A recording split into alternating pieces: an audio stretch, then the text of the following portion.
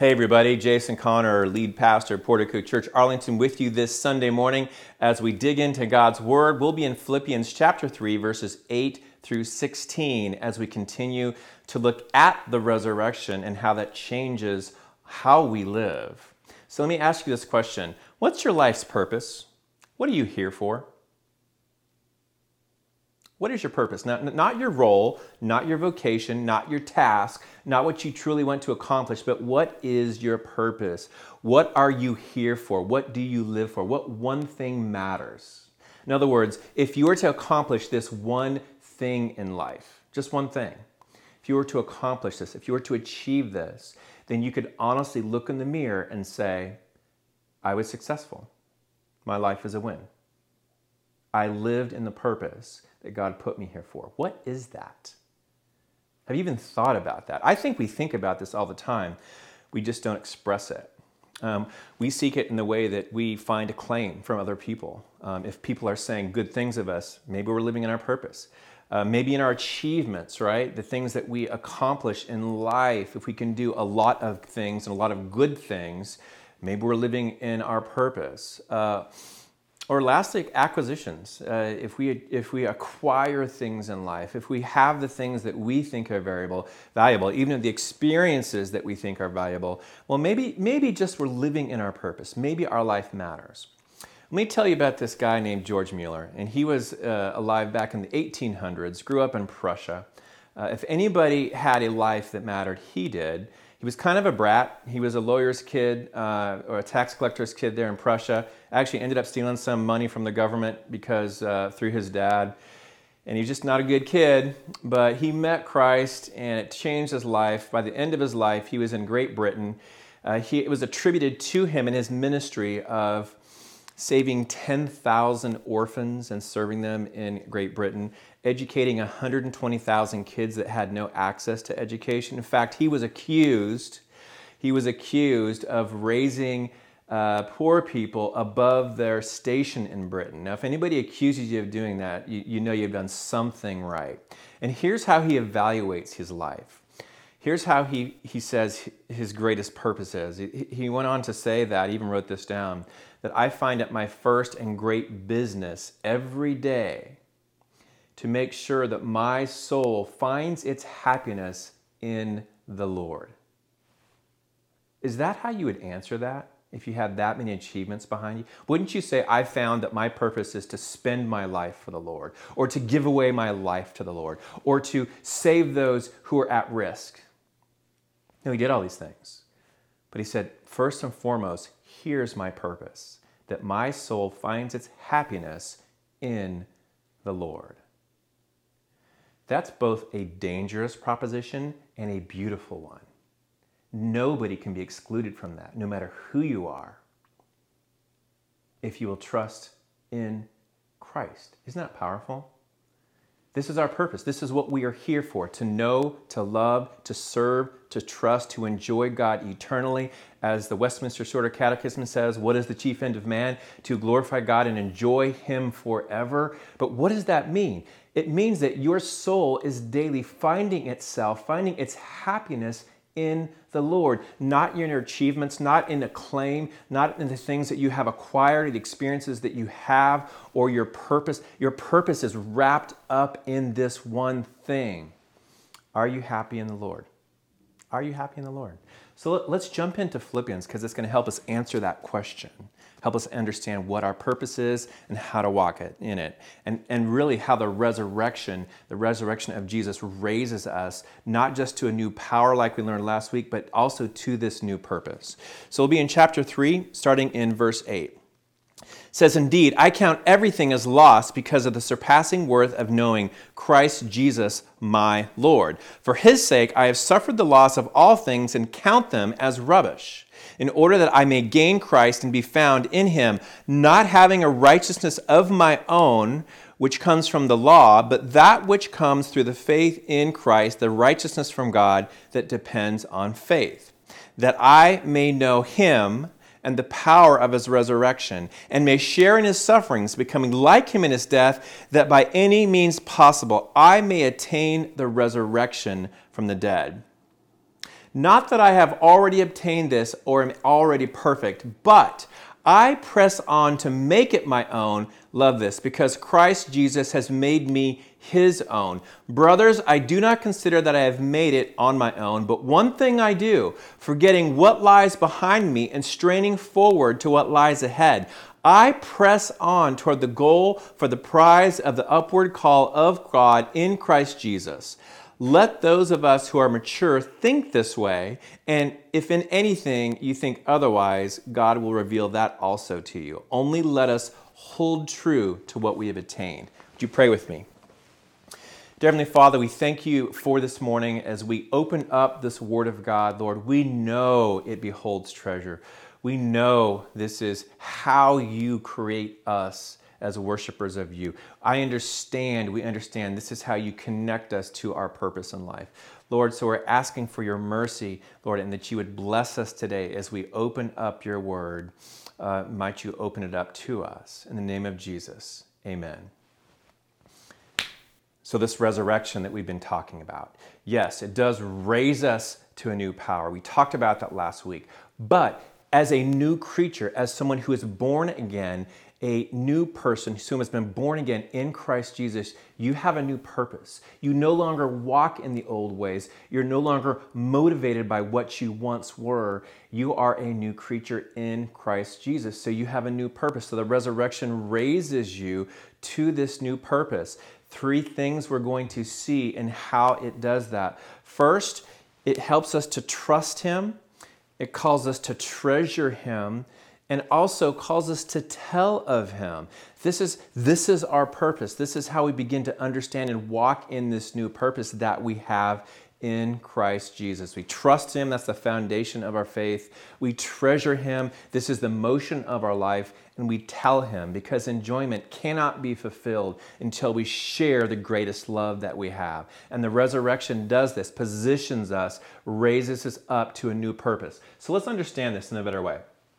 In verse 8, it says this, and listen to this very carefully, because we're going to understand how the resurrection raises us to this new purpose. First and foremost, to trust him. So the first purpose that we have is to be in a love-trust relationship with God in Christ. So listen to what verse 8 says. It says, "Indeed, I count everything as loss because of the surpassing worth of knowing Christ Jesus, my Lord." Now, it doesn't say that I count everything as loss in my life because of the surpassing worth of Jesus.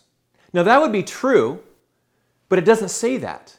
The Apostle Paul is saying, because of the surpassing worth of knowing Christ Jesus, my Lord. So he is comparing everything in his life that he had, his education, which is extensive, his lineage, which was extensive, his righteousness. In other words, the things that he had done in life that most people would have said, wow, that guy's doing it right. He counts all of that as he looks at Christ and that as a loss because of knowing Christ Jesus. So understand this, your relationship with God, that trust that you enter into is first and foremost your purpose. This is where we find our purpose. So the Apostle Paul brings that to us in knowing Christ Jesus as our Lord. And he even makes a comparison here, and it's outrageous. It's outrageous. I got to pick the Bible back up. Why did I put it down? He says, for his sake, that's for the sake of Christ, for the sake of this relationship, keeping this relationship real, I have suffered the loss of all things and count them as rubbish. Now, the English translation of the Bible says rubbish. Nobody says rubbish. Have you ever said rubbish? Here's what that word literally is. I can't say it because although the kids would think it funny, I would probably get in trouble, get emails from parents. But I'll give you a riddle. The Apostle Paul is saying, I count everything when compared to Christ as something that a dog would leave on your lawn, and you're not going to want to play in it. So that's literally what that word means. He says, when I compare my life and everything that I acquired and achieved with the relationship that I have with God in Christ Jesus, it's rubbish. It's rubbish. So much so that suffering loss really isn't a thing for me. It actually connects me more to my purpose. How does that work? Well, his righteousness is not from himself. Please hear this. So trust isn't just knowing that a relationship with God is good and the best thing and better than anything that the world has to offer. That is also true. But you cannot have that if you're resting on your own rightness or your own achievements. In other words, if you think you can live a life that will garner God's attention, that will put his favor on you, that will make God say, hey, you have atoned for your own sin. I know that you're a good person. You're never going to do that. If you try to live a life that will earn God's love, you will exhaust yourself. You can't do it, friend. I've tried. You can't do it. So the Apostle Paul is saying, oh, here's my purpose. I have a righteousness that is not from my adherence to the law, not from my own goodness, but it's a righteousness from God, not of God. We know that God is righteous and holy, and we should live up to the standard he gives us. He's not saying that. He's saying it's a righteousness from God that's given to me from Christ Jesus. Christ has attained it for me, and I receive it by faith. If you cannot walk in that grace, you will forfeit your purpose in life. You will. So this is why the resurrection is key to us. It raises us to this new purpose. It validates all that Christ has done for you in love. So you have to ask yourself this, friend, what are you fighting for? Think about a dog in a corner. You know, you're watching like a dog who's eating, and they might be the most gentle dog in the world, but you go over and you go to take that bowl away from that dog, they can turn into a very vicious dog. That's fear, because they don't know that their next meal is going to come. Friends, what are you fighting for? What is your purpose in life? Many times you fight against loss. I don't want to lose this. I don't want to lose that. God is telling us, no, actually, when you endure loss, you know me better. You know Christ better. You're sharing in his sufferings. And when you do that, it doesn't rip you away from your purpose in life. It actually helps you grow in your purpose in life. Because as you suffer, you understand what it means that Christ suffered for you in love. And even if you suffer unto death, death cannot pull you out of God's purpose for you. I mean, because your soul is going to be happy in the Lord. How much more happy is it in death as we go to the Lord, or when Christ returns to us? So in the resurrection, it's impossible, if you're walking in faith, to lose this purpose of knowing Christ Jesus as Lord. Even suffering helps you to understand your union to him through faith. Shared suffering does that. It creates a bond. And in this, you will grow in your faith in Christ. So the resurrection does raise you to a new purpose. And the first is this, that you trust him. No matter what you do, friend, if you're not growing in your trust of him, you're never going to get there. You're never going to get. First purpose, trust him. Second, treasure him. What do I mean by that? Well, I love what the Apostle Paul says here, because he had skills, he had education, he had a history of doing well. But then he says this, verse 12, not that I have already obtained this. In other words, not that I have obtained the resurrection from the dead. Not that I've got where God wants me to go. He says, not that I've obtained this or am already perfect, but I press on to make it my own because Christ Jesus has made me his own. So the Apostle Paul's confidence, check your confidence, was not that he knew the gospel or he knew about Jesus or he knew how he should live. His confidence was that his righteousness before God came from Christ and he received it through faith. And he had not arrived. He knew that. He knew he was not perfect. He knew that his life did not line up perfectly, but it didn't kill his purpose in life to know and to trust and to love God. It didn't. His confidence wasn't in his perfection. Hear that. And for many of you, it is. It's not in his accomplishments. It's in the completed perfection of Christ. Can you live there? It's not in his perfection. It's in Christ's perfection. It's in what he had accomplished. So this made the Apostle Paul treasure Christ all the more because he's striving, not in his own power to earn something. He's striving to run in something Jesus has given him. So he treasures this. Listen, The resurrection of Jesus says this: Jesus has arrived. Hear that. The resurrection, if it's anything, it's this: Jesus has arrived. His relationship with God the Father, God the Son's relationship with God the Father was in perfect faith. He walked it out in perfection, meaning in all the great areas of life and all the crazy things that happened to him, he was able to walk by the power of the Spirit in faith to God all the way to the cross, submitting to it, enduring it out of love for us, so love for God the Father, saves us. His perfection, validated, resurrection, overcomes death at the right hand of the Father right now, pouring the Spirit out on his church. Jesus has arrived. There's one person who's arrived in this world. His name is Jesus. He's there. He's got it. And so the Apostle Paul is saying, I trust him and I also treasure him. He is there and he is there for me. He's done this for me. I can live. I have not attained that. I am not there yet, but he is. So in him, so am I. I am seated in the heavenlies with him. So that garnered trust and treasure for him. Even in John 14, when Jesus was telling his disciples before he left, before he went to the cross, he said, hey, listen, I go to prepare a place for you. I'm not joking. If it weren't the case, I would let you know. And I'm going to return. I'm take you there with me. So know this, friend. When you think about your purpose in life, you're always trying to get there, aren't you? You're always trying to get to a place of fullness and completion and perfection. Jesus is there. He's arrived.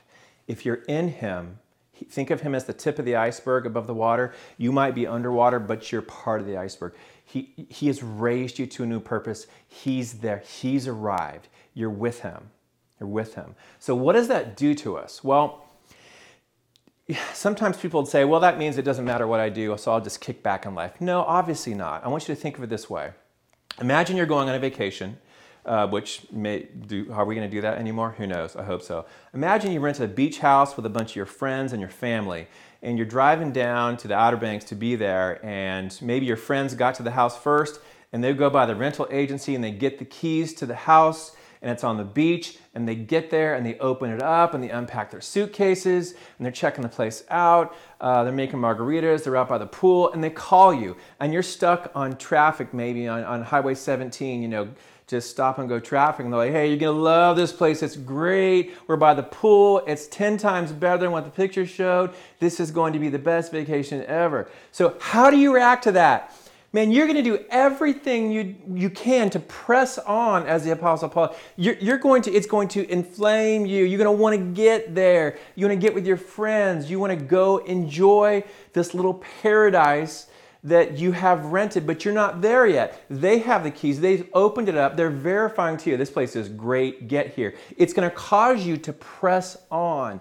It's not going to cause you to pull back and pull off the road and just wait it out. No, you want to get there. So this is what the Apostle Paul is saying. He presses on. Not that he's attained it already, but he knows that Jesus has made him his own, so he presses on to make it real to him as well. He knows that Jesus has accomplished this. So much of our life is spent as Christians thinking about our purpose, looking in the rearview mirror, right? Oh, well, I did this, I didn't do that, this happened to me. And it's important, right? Our history matters, but not for where you're going. It's not going to get you there. And I love what the Apostle Paul says here. Just hear these words. I do not consider that I have made it on my own. We just talked about that. But one thing I do, in other words, here's this one thing I do hold on to. Forgetting what lies behind and straining forward to what lies ahead, I press on towards the goal. That's athletic language. In other words, I see the finish line, and I see the finish line. You know what that does? That gives me a burst of adrenaline. It pushes me to push everything I have into getting to the finish line. And I know that I absolutely will get there because Christ has made this happen for me. So I will live my life for this upward prize of what God has accomplished for me in Christ Jesus. And he even says, this is how mature people think. Don't waste your life playing with what's on your lawn, right? Don't waste your life in the murk, in the rubbish. See what God has accomplished for you. Trust Him. Treasure Him. Let Him be the pursuit of your heart. Stop looking in the rearview mirror. Forget what you haven't done or what you have done. Look forward to what Christ has done for you. Press into this, even if it's suffering, friend. It cannot strip you away from God's purposes. In fact, even as we endure suffering, we're investing in a relationship with God. Do you understand that? You understand that? You are bulletproof in Christ. Bulletproof. And friends, if you're miserable, first of all, happiness is circumstantial. We know that. But if underneath that lack of happiness, which is situational, if there's no joy in there, you're seeking the wrong treasure. You just are. You're looking in your rearview mirror. You're trying to attain something God has already given to you. So receive it from Him. Don't seek the wrong treasure. So trust Him. Yes, the resurrection raises us to this new purpose. Trust Him. Treasure Him. Let your life seek Him with everything that you have. And lastly, tell of Him. This is how we enjoy Him. Listen, Karl Barth, he's a theologian from the mid-century 1900s, Swiss guy. And yeah, he said a lot of good things. Not everything was great, but he kind of pushed into the experience of knowing Jesus, and I love that about him. And he said, and I know I've said this before, but it's so good and applies here. He says, joy is the simplest form of gratitude. In other words, until your soul is anchored in its happiness, where its joy is anchored in the Lord, you're not going to really have gratitude. So joy is the simplest form of gratitude. In other words, the way that we show our gratitude to God for all that He's done for us is just simple joy.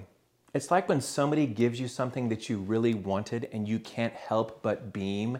You can't help but overflow in gratitude. This is the response that God calls us to. And when we have that, when we understand that part of our purpose is to effuse that gratitude, it helps people understand the Lord that you worship. So joy is the simplest form of gratitude. A few ways this becomes real, because in Christ, this gratitude grows in a few ways. Happiness, real happiness, even in unhappy circumstances, as your soul is anchored to your joy in the Lord, what cannot be taken from you. Because anything that can be taken from you cannot be the source of your joy. It can't be. So as we consider what Christ has done, it helps us to grow in joy, helps us to grow in happiness, helps us to grow in gratitude, and it will help you answer this one thing. What is this one thing that I can live for that nobody can take from me? That's my relationship with the living God. That's knowing Christ Jesus as Lord. And friends, let me just tell you when it comes to the resurrection. Yes, the resurrection of Jesus raises you to this new purpose, but your joy in Christ, not always happiness, your joy in Christ, right? Your true joy in Christ, which will help you to be happy even in circumstances, even in suffering, as the Apostle Paul says, is the best evidence for everybody around you that Jesus lives. Did you know that? Your joy is the best evidence for the resurrection. This is why we tell of Him through how we live, and we tell of Him with our words, because we have found a treasure that everybody needs to see. Everybody. So we tell of Him. In fact, I need your joy. I need to see your joy. This is one of the hardest things about being isolated from one another during this season. I got to see your joy, because your joy confirms to me what I believe, that my King is risen and that I am in Him and that I'm raised to this new purpose and that I treasure Him and that I trust Him and that there's nothing that can compare to Him. I need to see your joy in that. You need to see my joy as well. Let me read a little quote to you from another theologian. This is Martin Lloyd-Jones. Just listen to what he says about this. He says, "The greatest need of the hour is a revived and joyful church. Unhappy Christians are a poor recommendation for the faith. The exuberant joy of the early Christians was one of the most potent factors in the spread of Christianity. There's a lot of things for you and I right now today to be unhappy about. And we shouldn't be happy about things that we should be unhappy about. So joy in Christ is not pretending that bad things aren't happening. It's not pretending that you're not suffering or enduring loss. But it's putting a scale out there and saying, this is awful, but the worth of Christ, so far exceeds it. The fact that I am in Christ, that He has seated me in the heavenlies, that what He has given me, this treasure, cannot be ripped from my cold hands, even when I'm dead. Actually, that actually brings my joy to fullness. This resurrection places you there, friend. Places you there. New purpose. Trust Him. You can't get there any other way. Treasure Him. Spend your life pursuing Him. Go hard after Him. Right? He's there. He's accomplished this for you. And tell of Him. This will help you enjoy God. This is our call in Christ Jesus. So what is your purpose? What is that one thing that you live for? Live for this. Live for this. Listen, our call is to press on, friends, during this season. Our call is to show the power and the joy of what it means to be unified to Christ through faith. God is going to use the church during this time. God is going to use you, even as we all endure loss together. Let's make much of Him. Let's show Him off. Let's let the resurrection wrap us up into the purpose of worship and to glorify God even in the worst of times, even now.